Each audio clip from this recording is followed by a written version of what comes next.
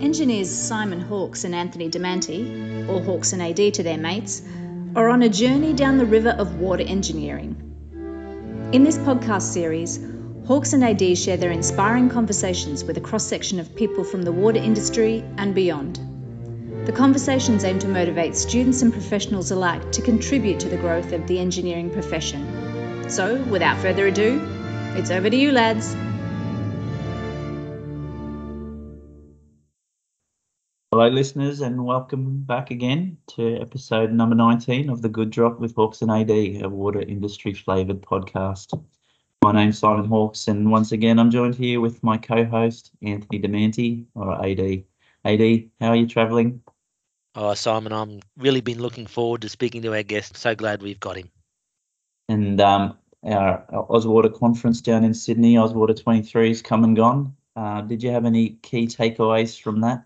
Yeah, Ozwater was great this year, I have to say, down in Sydney. Very memorable. I had a presentation on the first day, on the Wednesday, which was talking about the parallels of wastewater treatment and winemaking, and I have to say that went really well. What else did I take away? Obviously, I made a lot of new friends and new connections down there. I like to have a good chat. Obviously, heard and told some great stories. But I have to say, probably one of the big highlights for me was on the awards night where the Logan Water Partnership picked up a National Innovation and Excellence Award in the metro area for the Biosolids Gasification Facility project. And for our listeners out there, just a bit about this project. It's an Australian first. This facility transforms wastewater biosolids into a renewable energy and produces a sustainable biochar, which is a fantastic nutrient-rich product. But what else does it do? It also destroys chemicals such as micro and nanoplastics, and importantly, it also reduces carbon emissions by about 6,000 tonnes a year. And our guest on the show had a major part in the commissioning of the gasification facility, and we know how hard he's worked on it. So, it's just tied in nicely to Ozwater. Yeah, I think the commissioning piece is probably a central focus today.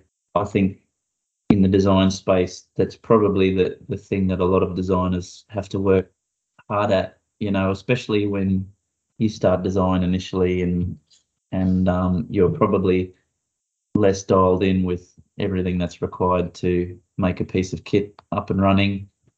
That's probably the biggest upskilling from understanding what you've taken from studies and conveying it into the working environment. A critical piece, really, the most critical. And so our guest today is probably someone that you could say a commissioning expert, subject matter expert. Yeah, my time and experience certainly working alongside him has been invaluable, learning some of those lessons along the way.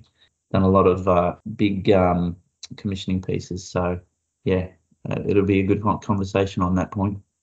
Yeah, we've really caught a big fish today. Not a big fish exactly, but a marlin. Our guest today is Marlon Pritchard, who works for Downer Group in Brisbane. Now, Marlon is the commissioning lead on the Logan Water Partnership, and I've had the absolute pleasure of working closely with him, and you too as well, of course, for about the last 14 years. Not only do we share the same birthday, not quite the same year, but we have shared a lot of blood, sweat and tears working on some complex projects together. During this time, I personally have learnt so much from Marlon.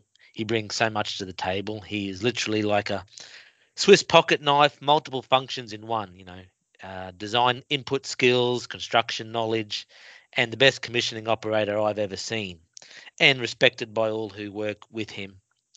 His problem solving is outstanding, and I often say to junior engineers when describing some of Marlon's achievements, this is where the bar is set, and this is what great engineering is about. Apologies, listeners, but I think I obviously have a touch of bromance going on here. Anyway, with that, just like you, Simon, I can't wait to learn more about his amazing career. Marlon, I know you're such a busy man to get hold of. It's really appreciated to have you on the show.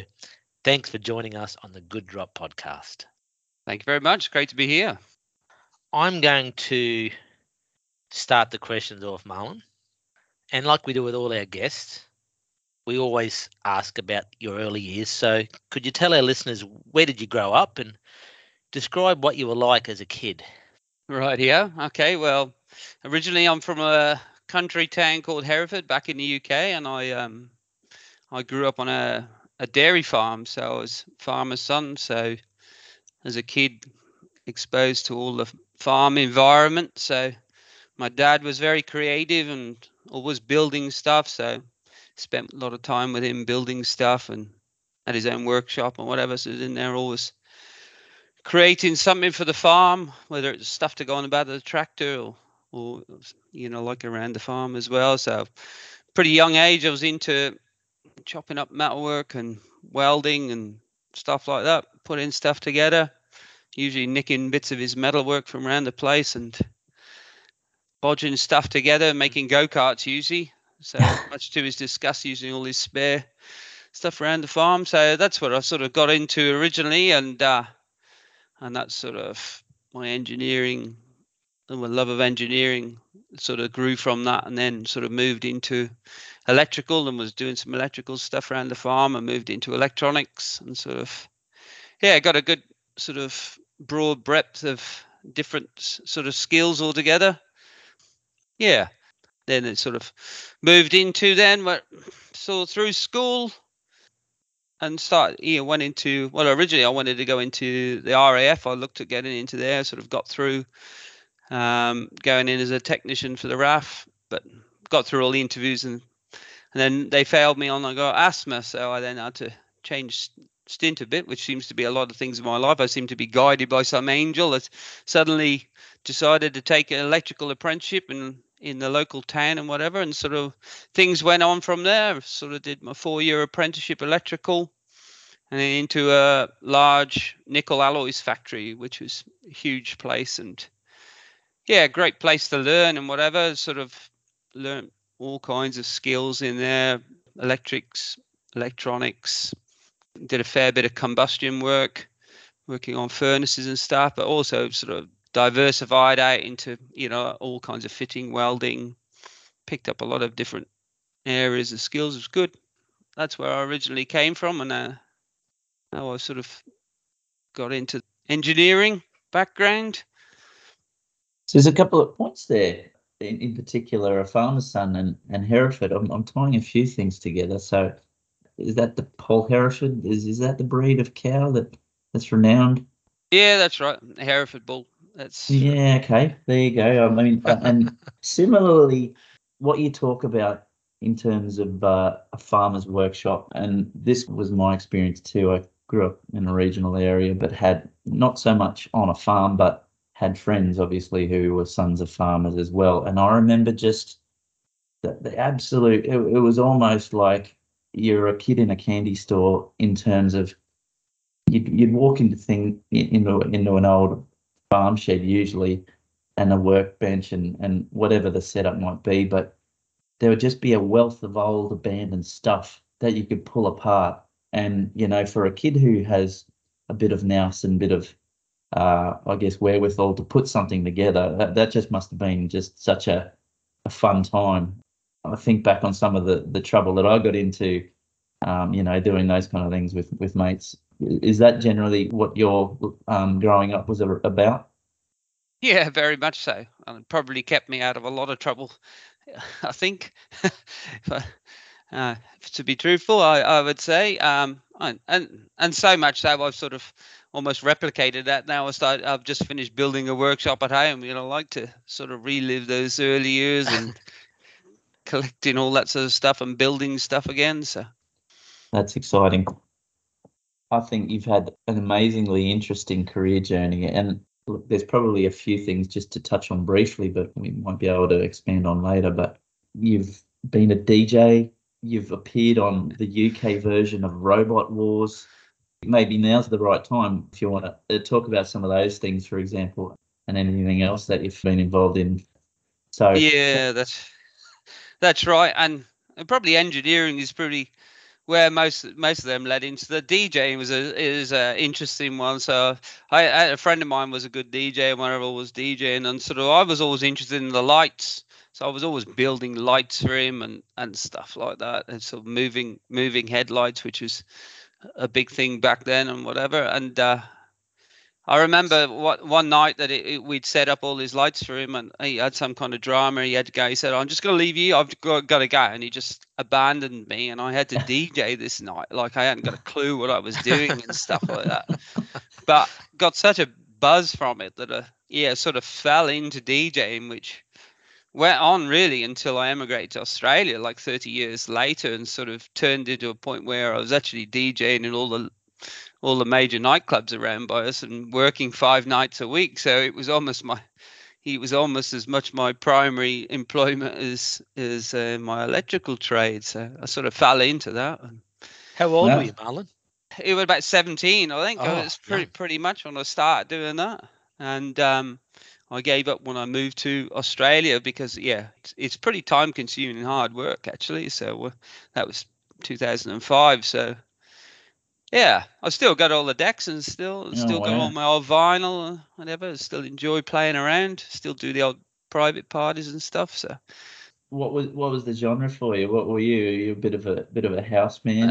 Yeah, house, trance, dance stuff, club music. Yeah, some pretty large raves sometime back in the day. Through the 90s and early noughties, that's great kind time. of like that's a milestone period for sure.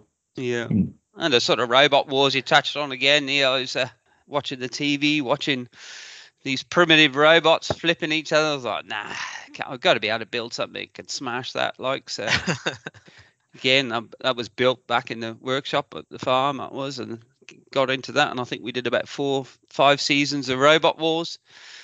That's really launched or taken off in terms of a more worldwide and a little bit more renowned following.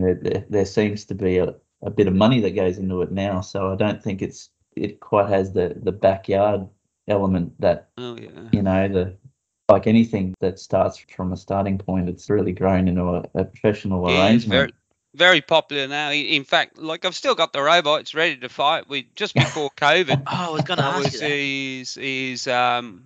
We were off to go and fight in the States in BattleBots because we were still sort of ranked in the top 10 in the UK. And of course, COVID put a stop to that. And if I wasn't so time poor, I'd probably be over there now. But it is something I'm looking to get back into the next couple of years to get over there and fight. Oh, fantastic. Who'd you make it with, Marlon? Who was your partner?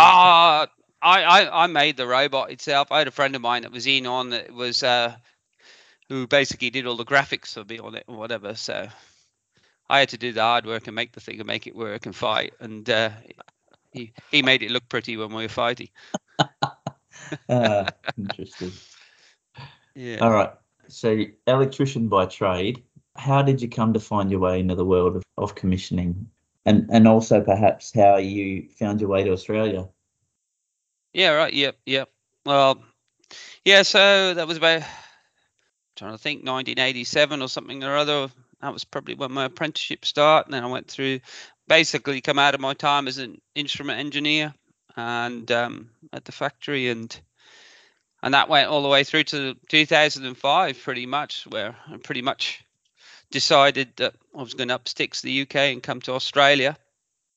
And arrived here thinking I was going to go into a similar sort of industry or electrical or stuff like that, and very quickly learnt that Queensland have rules for everything, which I wasn't used to back in the UK. So as an electrician in industry, there was no real ticket as such. You could work without any kind of tickets. And so I got here and very quickly realised that I couldn't carry on doing what I was doing. I had to go to TAFE and do a top-up on my Queensland rules, which was 12 months. So started looking wider afield and looked for some jobs. I moved to the Gold Coast, and this one come up as a commissioning engineer and for Tanix at the time. And as it turned out, the interview was only like 3 kilometres away from the house and whatever. And I thought, well, I'll give that a go. Went down there and sounded interesting what they were doing.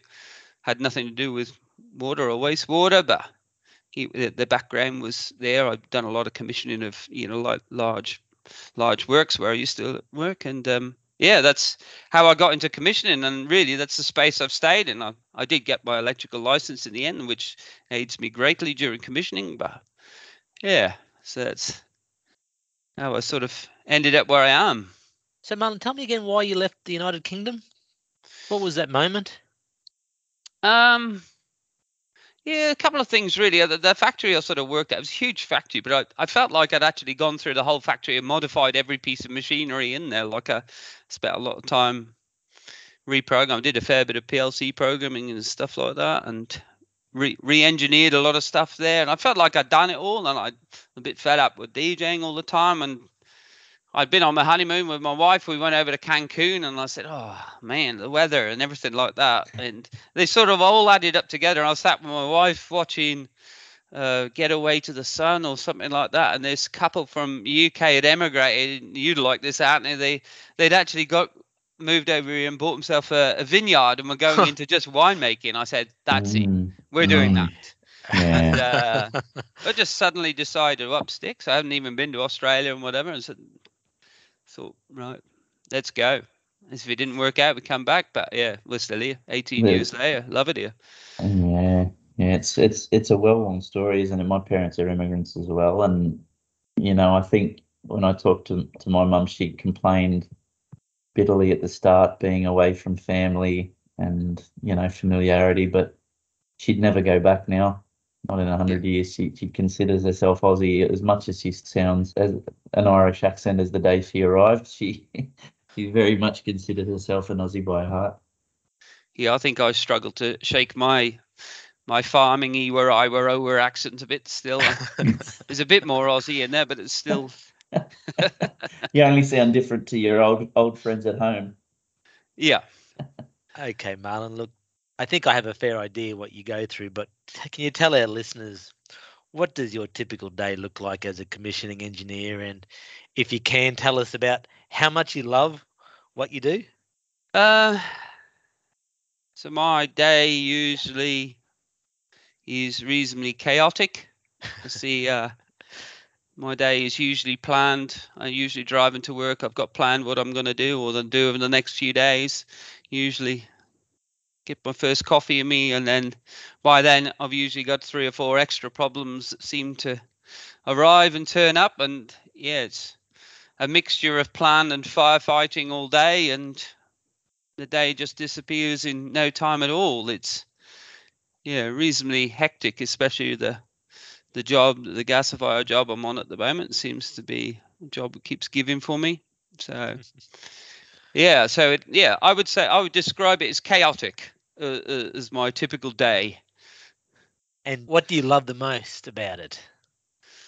I would say the challenge. I was thinking about this, and I do get bored very easy and need something to be stimulating my brain all the time. And I think that's what happened when I left the last company. Is I got to the end of things to keep me ticking, and like I love the challenge, trying to fix stuff. Like the stuff that makes your brain ache.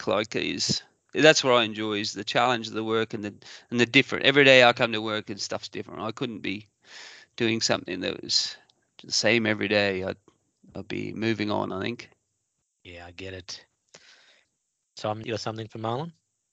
Just in terms of that, breaking down that problem-solving process, I think that was probably where I was starting to think of. I found you're good at, people would say, lateral thinking and thinking a little bit outside the box for a problem. There's that itself is a skill that not everyone is blessed with, and I don't know if there's a way to develop it, but how perhaps have you found that, I don't know, through it be your background or just your inner workings of who you are, is there any way to be better at problem solving?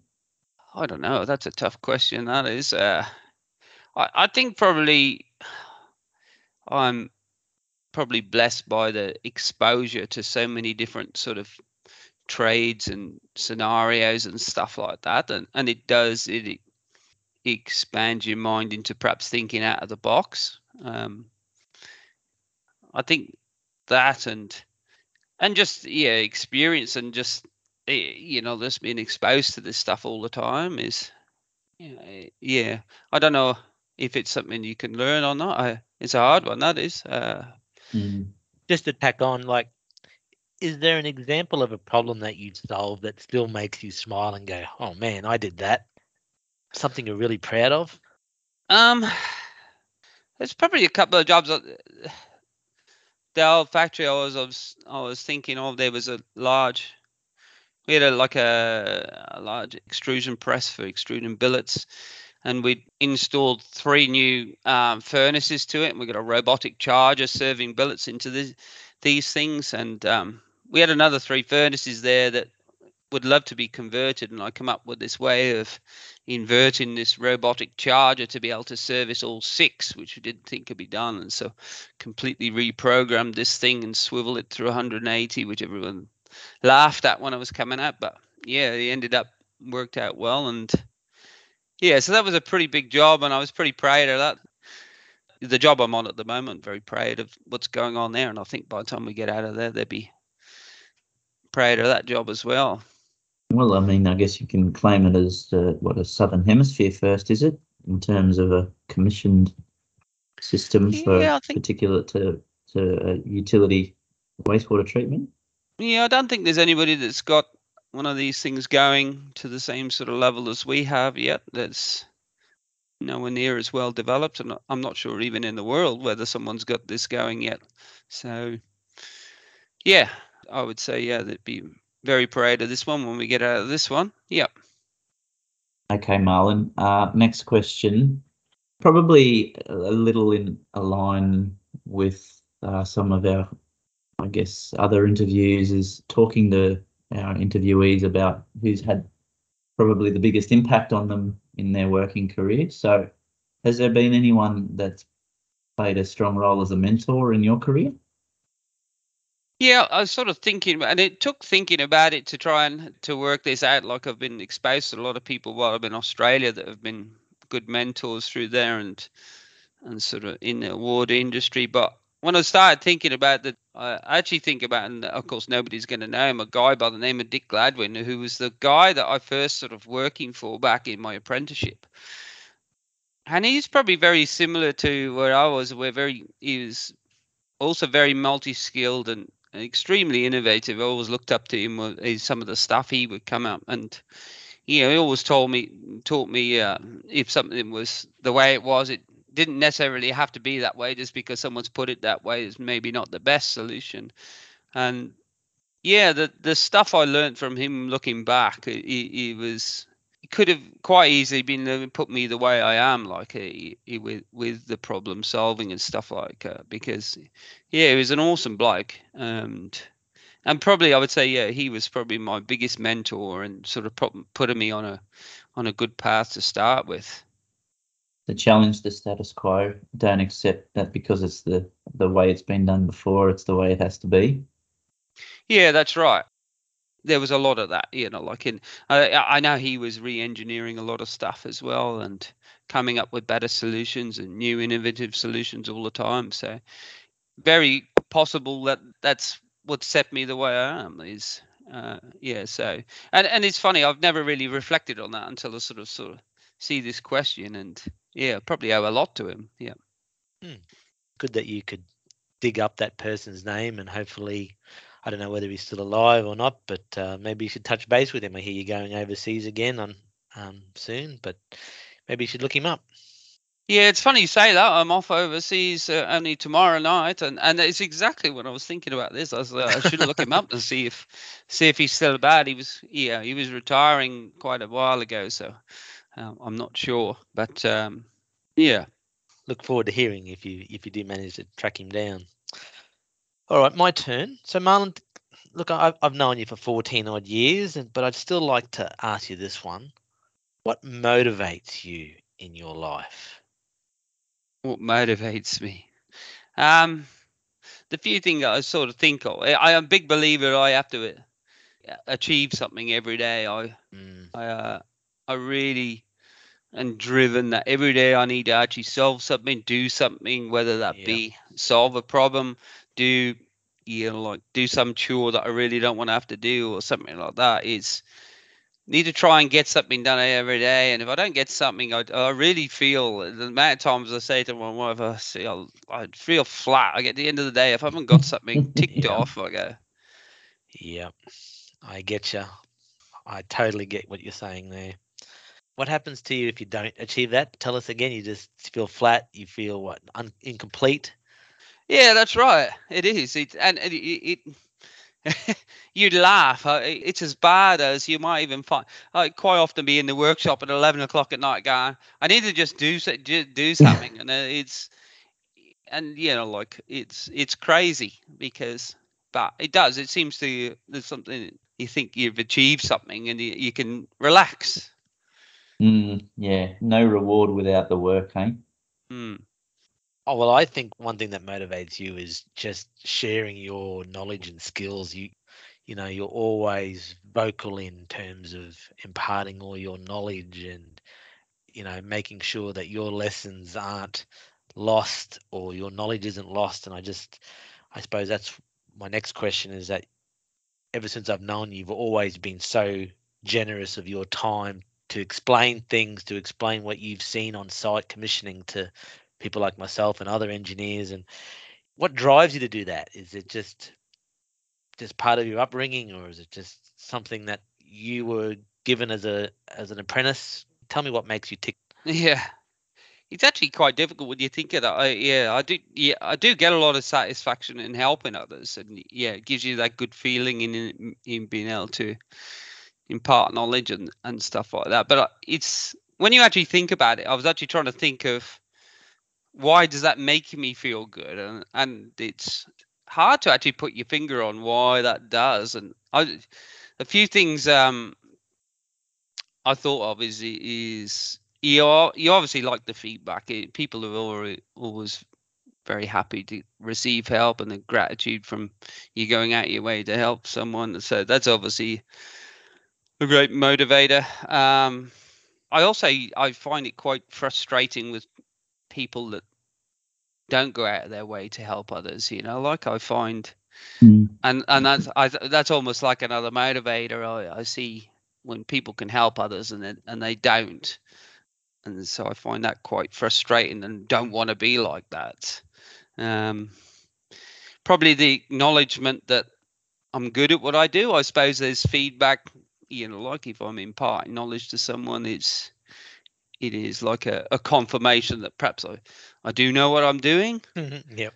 And probably the last thing I thought of is the know-it-all side of myself, which if anybody knows me knows that I'm a know-it-all. I don't like seeing other people do things wrong or what I think is wrong. So I'm quite happy to impart what I think on them as well. So that's why sometimes I might share what I'm thinking as well, because I think you're wrong. No, thanks for being honest about all those answers. It's a tricky question. Yeah, it is. It's when you start thinking about it, you think you actually don't know why you actually think that way, and when you start thinking about it, why do you think that way? And it's interesting. Yeah, I think we all like to be people pleasers at the heart. I think, where you can do something for others before you do something for yourself. That sense of altruism always, it gives you a good feeling inside. I think whatever it is you do, however you're helping, I think we're all motivated to a large extent by that. The only downside of that, like that we were talking about earlier, my day of chaos, is that's usually why I'm in a day of chaos, is because saying yes too much, helping something. It's funny thinking about it. Like that is only last night. I'm supposed to be packing to be flying out, and I'm sat on Facebook last night, and I see some woman's lost her dog up the road, and she's panicking for the last day and been looking for so I was out last night at about 9 o'clock last night, driving around in my car trying to drive around the estate, see if I could find her dog for her. So it's just stupid stuff like that, and it just ties my time up. I think it's great though when you helping someone is more a motivation than you helping only yourself, and Oh, And it's hard, like you say, when someone is only motivated by things that only help themselves. It's just they're an icky person to be around. They're not to me not a person I'm drawn towards. yeah, that's right. I'm exactly right. I don't have much time for that. You do come across those people are very inward, self-centered, and whatever, and you can see they're not in it for. And you come across them everywhere. But it's bloody refreshing when you come across someone like yourself who is willing to drive around and look for someone's dog at night. Yeah, that's unreal. When I was thinking about that, that's exactly right. Last night, I thought, you see someone who's in desperate. I could see she's in desperate need of help, and yeah, I actually bumped out into her when I was actually driving around last night because I could see her looking in there. I thought, they must. I said, "Oh, you pulled up alongside her. You were looking." She said, "Yeah, we're looking as well." And she said, "Oh, it's my dog." Oh, all right. She said, "I've been out here since 3 o'clock in the morning." And she said, I was out at about 10. Oh, jeez. Well, hopefully she got it home. Well, I don't, I haven't seen anything. So I was actually I've got my, what's the name? I was going to pick up today. I've got my infrared camera. So I was going to go out and have a look because they reckon it's in this bush. And I reckon I'd worked out in this bush whereabouts it was. So I was going to use that tonight and see if I can see it in there. You've got some toys.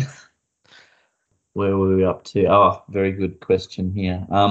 So someone just starting on their engineering or any journey, problem-solving journeys, what advice do you have for them in terms of how to make them a better engineer, better tradesperson, better anybody? Probably the one thing I sort of think of, and being an old person, why I think of it is to try and get through to people that there are people with wisdom out there that have gone through issues and scenarios that you may be working on yourselves, and listen to some of these people that might be able to impart help for you. I quite often find that the younger generation come out of uni, think they know everything there is to know, and sort of miss out on experience of what older people might be able to help with, and there's a lot out there, and like we try and do a lot of stuff now where we feeding back lessons learned and whatever. Now you should go out of your way to try and go through those lessons learned if you're going through a job of similar description, and look through that, and don't learn the mistakes by making the mistake yourself, which we seem to still do quite regularly. We still seem to make the same old mistakes, and it's a slow learning process. And I think if everybody was just more open to see what others have done before them, I think your wisdom would come earlier.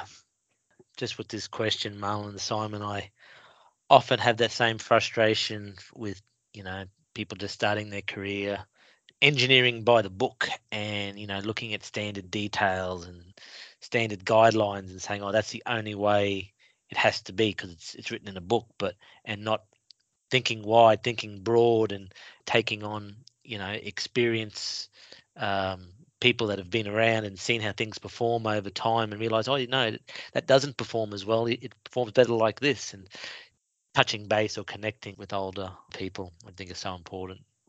Lessons learned in general, I think, is probably a struggle. They're captured, but I don't often think that they're well integrated in when you come to redo the next job.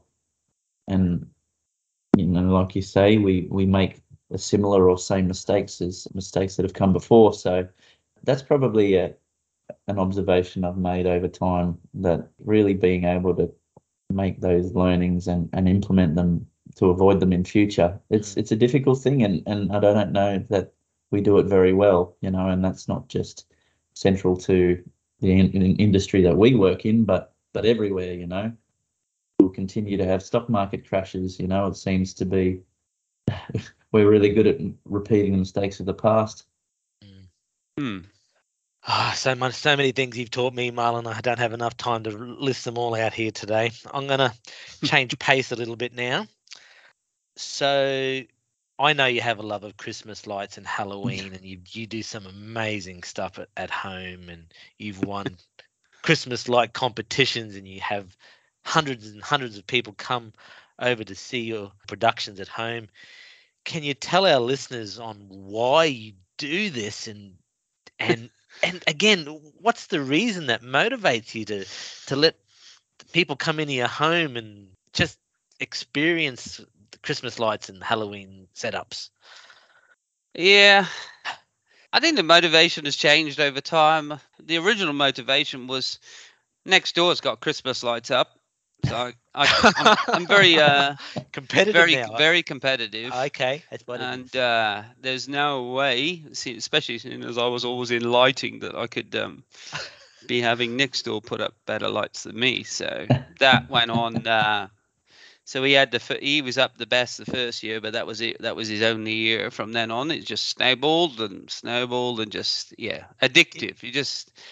And the more it went up, the more people were coming around. The street has become well known for Christmas lights now. So basically, the street is almost shut down in the evenings, and it's turned into, like what we were talking about earlier, where what motivates you is the feedback you get just from kids coming around and stuff like that, and they're so thankful and appreciative, and that it gives you such a buzz that it's now turned into that, and it's turned into something now where I can't stop.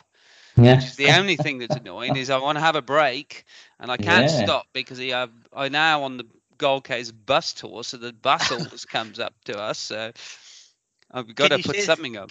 Can you share some stats on like how long it takes to set up, how many lights, how many dollars have you invested in this, just so our listeners can get a appreciation of what you've done?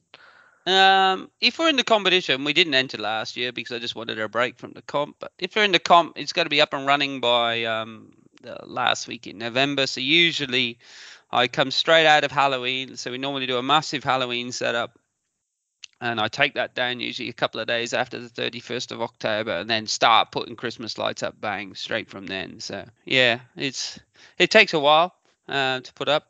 Dollar-wise, I would hate to think how much dollars it costs. Never added it up, but I would never let my wife know, in case she's listening on here, how much it comes to. But yeah, worth every minute.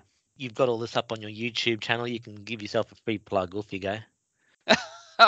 If you search for it, probably Marlon's channel, I expect you'll come across it. I think on YouTube. YouTube. If you, all the Robot Wars fights are on there as well, and oh jeez. So if you look up for any of them, or Christmas lights, Gold Coast, do yourself a favor and check out Mad Marlon's YouTube channel. Simon, I've got another question for Marlon. So Marlon, look, if it's okay with you, and look, I'd like to touch on your involvement with you trying to get a cure for motor neurone disease. Could you tell us what you've been up to in this space and why it means so much to you? So my wife's got motor neuron disease, and she's unfortunately lost all her family to motor neuron, and sort of going back about 7 years ago, when this all started to happen, I'd done a fair bit of research and actually tracked down a drug that I thought was pretty different in its approach, and actually managed to get my wife on a trial on that, and thankfully it's halted her progression, so she's still with me at the moment. And so I'm sort of working at the moment, helping them try and get this drug off the ground, get financial backing to actually get it up to FDA approval and stuff like that. So doing a fair bit of work in the space of that, and trying to do some work on that while I travel over to the UK coming up with the Motor Neuron Association. So yeah, fingers crossed. So is this in the Australian space in terms of a drug approval? No, it's a worldwide. So the FDA is mainly US based. Need to get it over the line with them first. So that's where we're doing work at the moment. Yeah, because my wife is an identical triplet, because of the timelines of their time to death, which was in less than 18 months from onset. My wife is up to 7 years. It's a very strong case for how well this drug works. It's excellent news. And obviously a journey very, very motivated by love and passion. Have you had any learnings out of just that path and your involvement in that you've learned? Oh, it's very difficult path. Not one I'd want to wish on anyone, really. Yeah, hard to see someone going when their brain functions fully there, but just basically body gives out on them. It's a pretty nasty way to go. So, yeah. I wish you all the best with your challenge on this and your trip overseas, and hopefully, if anyone can beat this problem, I'll put some money on you to do it. So I commend you for what you've done to date, and look forward to hearing some more great news on it. Hopefully, yeah. Thanks for sharing that, Marlon. Yeah. Okay. Question 13. We're getting toward the end, and it's an open question, but I do want to ask you in particular about your motorcycling adventures. But how do you relax and unwind? Yeah, apart from riding on motocross, which used to be very relaxing and unwinding, but since I bust my back last year, it's not quite so relaxing anymore because my back aches most of the time. Yeah, probably now. Obviously, I must be getting old because I like getting in the caravan and getting away. So that's probably my best way of unwinding, relaxing at the moment. And yeah, I think probably that's mainly because it gets me away from home. When I'm at home, I'm always doing something and away from work. So yeah, also love getting out on the boat, something like that. So yeah, I usually find something if I get some time. That's usually my ways of relaxing. So boating as in fishing, or boating as in other boating activities? Nah, just cruising around the Broadwater normally. Yeah, okay. Yeah. And so you mentioned you busted your back. Can you tell us what happened there? Yeah, I got I like restoring old vehicles and stuff like that. Like I'm always restoring cars, and got a couple of cars in or so. But I've also got some motorbikes. I imported some old motorbikes. So it's an old KX 500 motorbike. It's old 2-stroke. Oof. Plenty bit of power in it. I took it out for its first run, but I had effectively a throttle jam open on me as I was on a sight lap, and basically this bike flew off a jump straight from underneath me, and I landed straight smack on my coccyx, which smashed about, ouch, 6 vertebrae in my back on my coccyx bone. Yeah, and ended up with plates in my back. So yeah, not the most enjoyable experience. And that was last year, was it? So Yeah. So how long a time frame were we talking for your recovery from that? I don't know whether you ever fully recover for something like that. Like I'm all right now. I can move around. And maybe some painkillers at the end of the day. I'm hoping by about 12 months I should be back reasonably right. And you'll continue on the bike? Is my wife listening to this one? Yeah, the official line is no. Yeah, I'll be going back on the bike. I'll just I'll be taking things very easy. Make sure the throttles don't jam open. Yeah. Wow. Okay, we've made our way through the main body of questions. Anthony, have you got any additional that you wanted to ask? No, I'm looking forward to getting stuck into the Fabulous Five, Marlon. Simon, I'm going to kick off. So, Marlon, what has been the greatest piece of advice received, and who told you? So, I was trying to think of what that would have been, and I really struggled to find any big piece of advice that's been life changing for me. But I do remember one, and this goes back to the chap I was talking about earlier, Dick Gladwin, and it's a funny story that I probably should have learned to listen to his advice. So we've been working on this large furnace, and we're having trouble with the flame going out on this furnace, and we couldn't work out why. And he'd left me to it, and we'd got this dodgy little switch box which would avoid the flame failure control on there, so that you could test the burners without having to go through all the purging and stuff like that, just save time. And he always told me, he always said, look, if you've had your main gas valve on, your pilot valve on for any time, and the burner doesn't light, do not flick on the ignition switch, or else it's going to be bad.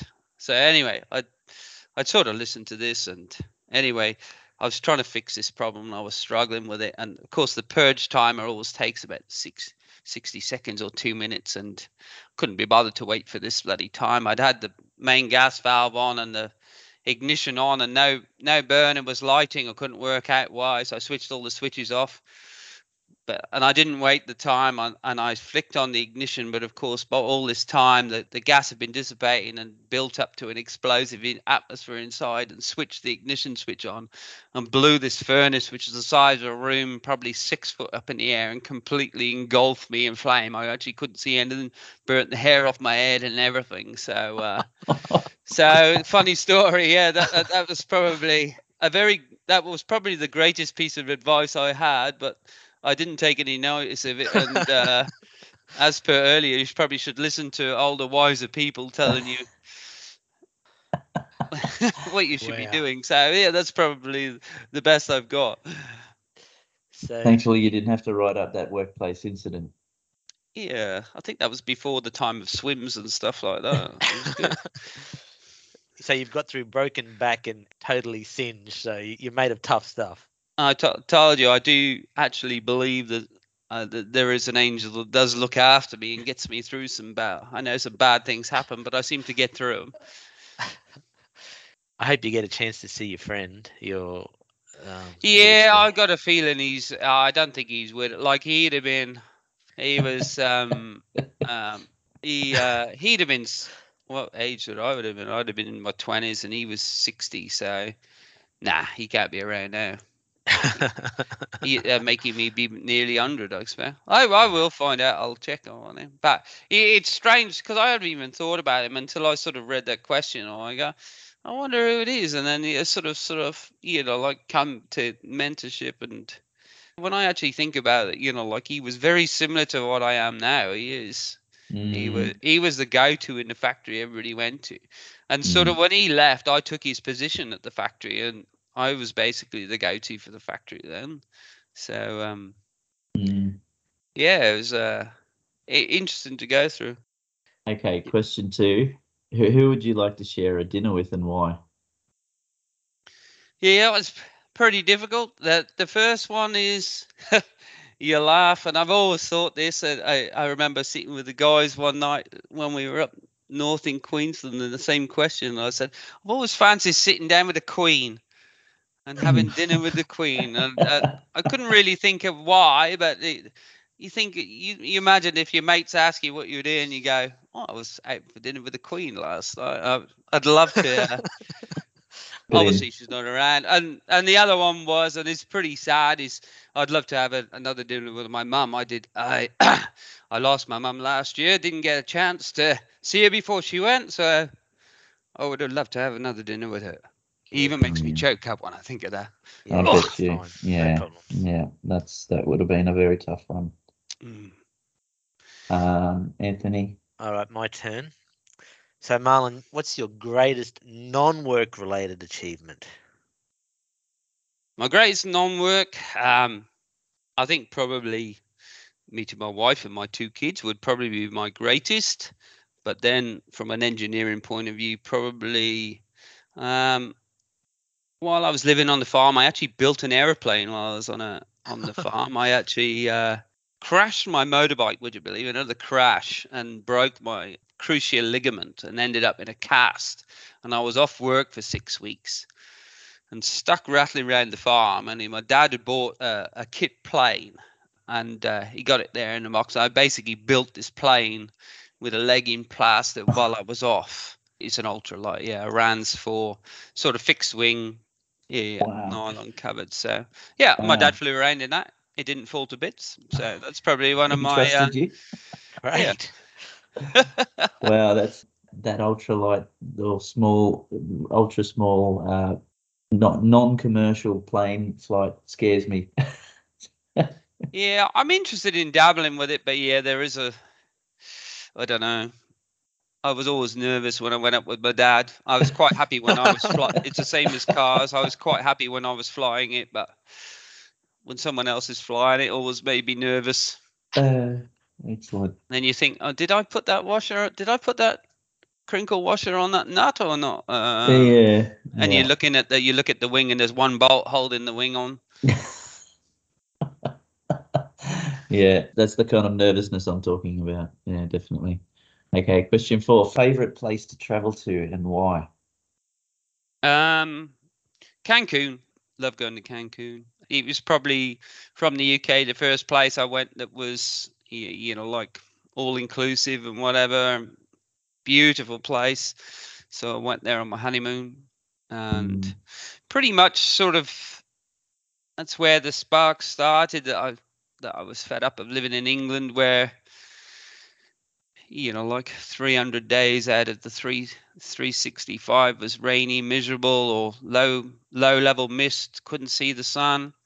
I think I suffer from that syndrome where if it's dull and rainy and whatever, I get all depressed and whatever. So yeah, how happy that made me there. And I sort of went there a couple of times, and then probably the next time I got out of England was moving here. So yeah, you can't beat all-inclusive swim up bar. That was such a new concept for me, is to be able to get in a pool and swim up to a bar. So that was life-changing for me.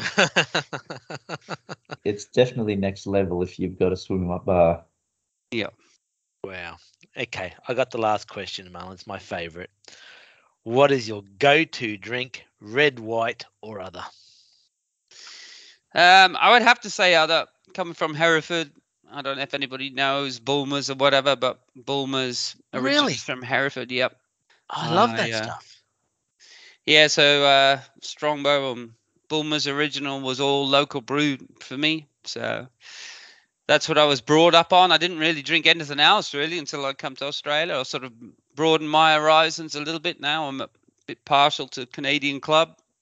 I like that. When I've drunk too much cider, I need to drink something different. So it's not over beer, it's over cider. And then I have a Canadian Club, or of course, a little bit Demanti Estate. I've been blessed with a bit of Demanti Estate. Which, yes. No, you have a lifetime supply, Marlon. All the times you got me out of problems, let me know when you need more and I'll drop it round. Yeah, it's very good. Thank you very much.